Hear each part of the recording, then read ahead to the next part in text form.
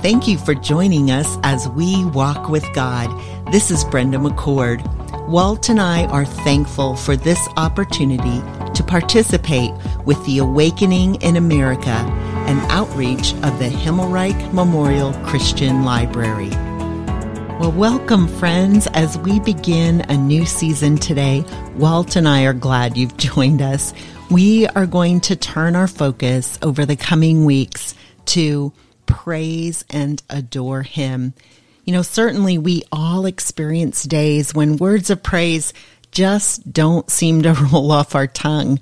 But in our scripture passages today, David will give us examples of how we can approach those times, those days when life is difficult and it may seem hard for your lips, for my lips to praise the Lord.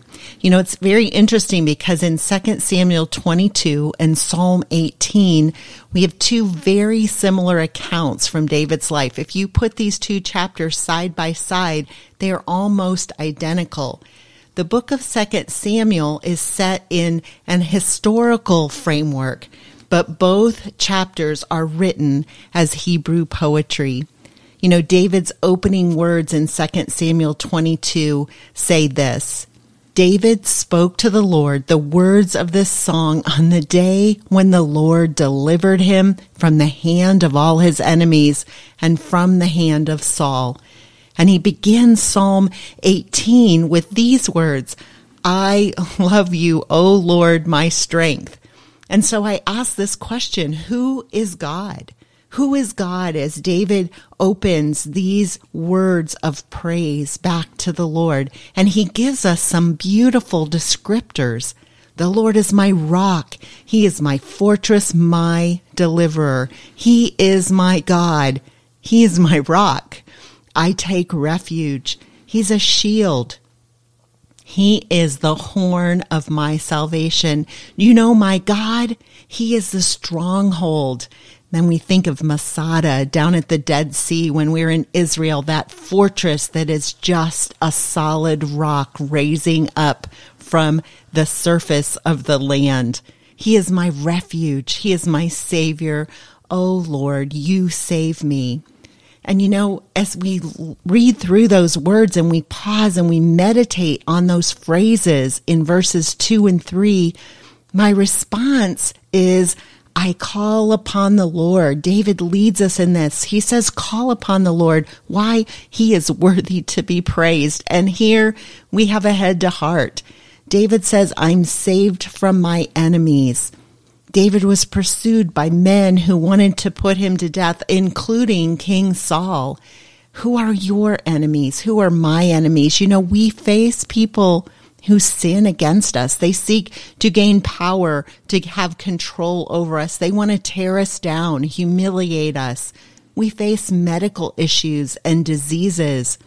We have accidents and our physical and emotional brokenness in this world.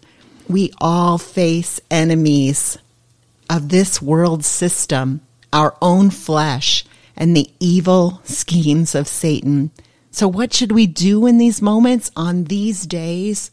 David says, call upon the Lord. He is worthy to be praised. You know, and David tells us that he, in his distress, called upon the Lord. I called for help to my God. He said, help me, God, help. I cried for help, and God heard my cry to him.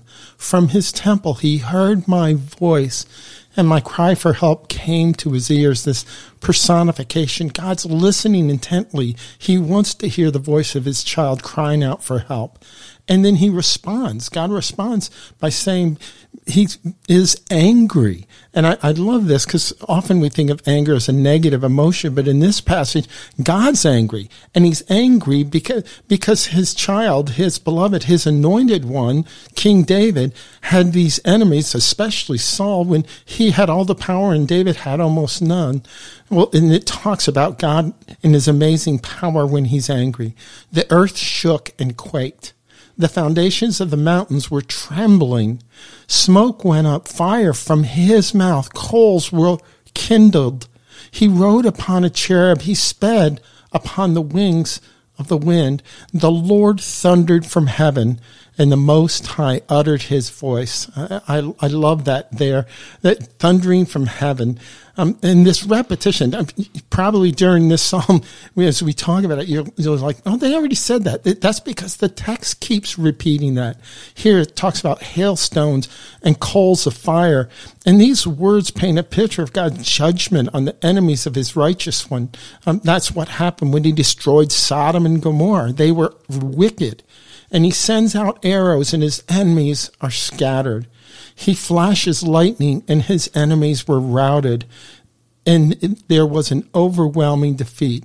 Then, David continues, he rescued me from my strong enemy, from those who hated me, for they were too mighty for me. They're too mighty for David. But remember, friends, this teaches us that even though we have strong enemies, an enemy hates us, just as he hated Jesus and tempted him in the Judean wilderness, we have enemies that are too mighty for us to handle on our own. But David reminds us, the Lord was my support. Therefore, we need God to be our rock, our refuge, our deliverer, and a fortress and a stronghold at times when we feel we're going to be overwhelmed. And the head to heart here, and I've got to remind myself of this. Sometimes I look at the situation around me. I look at enemies. I look at situations that are in danger of harming us, in danger of harming me. And I become anxious and I become fearful. But God urges us in our distress to cry to him, to come to him, to focus on his majesty, his power, and even his anger at the sin that attacks us. And remember, God says he will hear your voice. You know, we might not experience deliverance here on earth. There are saints that are put to death, but ultimately his children will be welcomed into the Father's house and rewarded for their trust and their faith in the Lord. And, you know, even as you share that, Walt, another thought I have is, then what is my daily relationship with the Lord? Am I walking with him consistently every day? Do I have that relationship that I can call out to God and cry out to him? And David tells us in Psalm 18:19, he, God, rescued me because he delighted in me. You know, the Lord delights in each of his children. If you are a child of God, he delights in you. The Lord dealt with me according to my righteousness. He's rewarded me according to the cleanness of my hands, for I have kept the way of the Lord.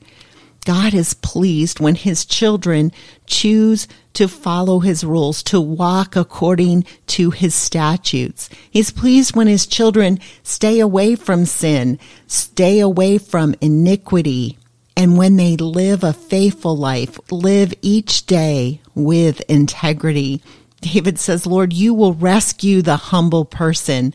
Have I put my pride aside? Do I confess my sin and my pride? Do I bring those before the Lord and ask for forgiveness? In his strength, David says, I can crush any army, and with God I can scale any wall. You know, David's not claiming to be Superman here, and he's not claiming to be sinless, but rather he's pointing to the Lord. He knows that the Lord is the source of his strength in the midst of the battle. In difficult situations, he cries out to God. And you know, the Apostle Paul repeats a similar statement for us in the New Testament. Philippians 4:13, I can do all things through Christ who strengthens me. God will give us the strength we need today. And you know, even as you were reading those words, and I was thinking, David had gone up against literal giants, and he wasn't big enough to handle them. But he said, "You've mocked God. God will deliver me, and God will destroy you." And so he had that in his mind from a youth. God will rescue. He takes great delight in his children. In this case, David, but you and me also. For David declares, you are my lamp, O Lord, and my God, you lighten my darkness. I love in Psalm 119 that talks about the word of God. It says, your word is a lamp to my feet and a light to my path. And then also in John 8:12, Jesus spoke these words and he said, I am the light of the world. Whoever follows me will not walk in darkness, but will have the light of life. And even he's talking about that light and living according to the word of God. David continues, as for God, his way is perfect. The word of the Lord proves true, always true. He's a shield for all those who take refuge in him. His way is perfect. It's tried and true. And he's a shield. We can run to him and take refuge in him. And now, again, this rock imagery. For who is God but the Lord? And who is a rock except our God? Our God is a solid rock. Even as I say that, a solid rock, it reminds me of a hymn that was penned over 150 years ago. And it says, when all around my soul gives way, he, God, then is all my hope and stay. On Christ, the solid rock, I stand. All other ground is sinking sand. He's powerful. He's strong. He's forgiving. God is faithful. He's gracious and he's loving. What a rock is that? Yeah, and we can find real peace in those words, Walt. And I have to confess, there are just many, many times that I run past these verses. And when we sit, when we soak in them, when we take time to speak these words, these phrases, and just read the verses, even out loud back to the Lord, right? That is how he brings that strength, how he brings that peace in the midst of our fear, our worry, our anxiety. It always helps me if I've got a song to sing during the day. And, even as you say that, you bring great songs and laughter and joy into our family's life and have done that for all 40 years. And I'm so grateful that that's part of who God has made you to be. You love to play the piano. You love to sing. And I love to hear you when you do that. Well, sometimes they're sort of silly, but I do admit I've been singing On Christ, the solid rock I stand. All other ground is sinking sand. And it is an excellent hymn to meditate and sing. God provides a strong refuge for us in times of trouble. He is our rock. And Walt, we both love this verse in Psalm 18:33. When we're in Israel, when we are down by the Dead Sea, we go to En-Gedi, and he makes my feet like hinds feet and sets me upon the high places. And we stand there. They're beautiful waterfalls. We've walked up through this national park. We often see the rock badgers, but the most beautiful thing, the fascinating sight, is to watch the ibex, the wild goats. They run, they scamper, they leap from rock to rock. And I remember one particular group that we had in the past, some amazing pictures that our photographer got at Atson, remember? Very steep rock formations. Yeah, and even the young ibex are able to move effortlessly along the steep slopes. And remember the one time we saw a fox, a desert fox, chasing a little ibex, and the little ibex is running all around, and eventually the fox just tumbles down this, and all the people are clapping, yay, the ibex got away. Yeah, but they're amazing, and he makes my foot sure. He gives me a wide place for the steps under me. My feet did not slip. God directs our steps. When we call to him, when we ask him to lead us, to guide us, he will not let my foot slip. And we know from the scripture, David was familiar with all the place from the Judean wilderness at the edge of Bethlehem all the way to the Dead Sea. He was there. He was at En-Gedi. He saw these wild goats, and there where he hid in a cave and Saul came in to relieve himself. David was there. And he then continues in this wonderful psalm, the Lord lives, and blessed be my rock, and exalted be my God, the rock of my salvation. Do you think that there's some repetition going on here? David's living in the rock. He is. Yeah. He lived for years in the rocks. Yep. And then God, he gave me vengeance. He brought down the people under me who brought me out from my enemies. You exalted me above those who rose up against me.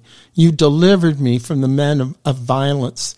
This repetition that keeps on saying that, God, you're my rock. You're the rock of my salvation.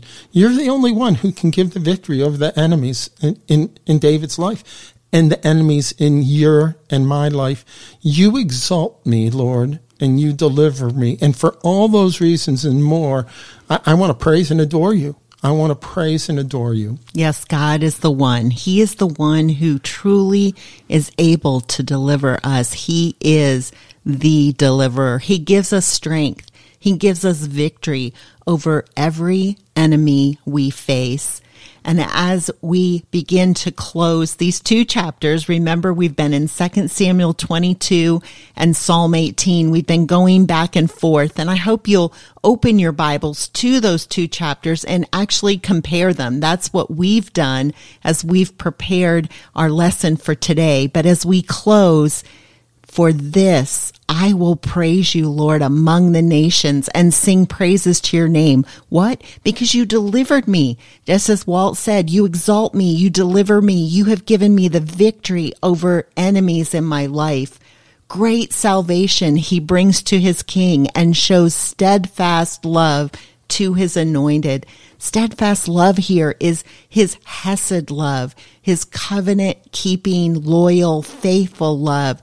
He has shown this to David and to his offspring forever.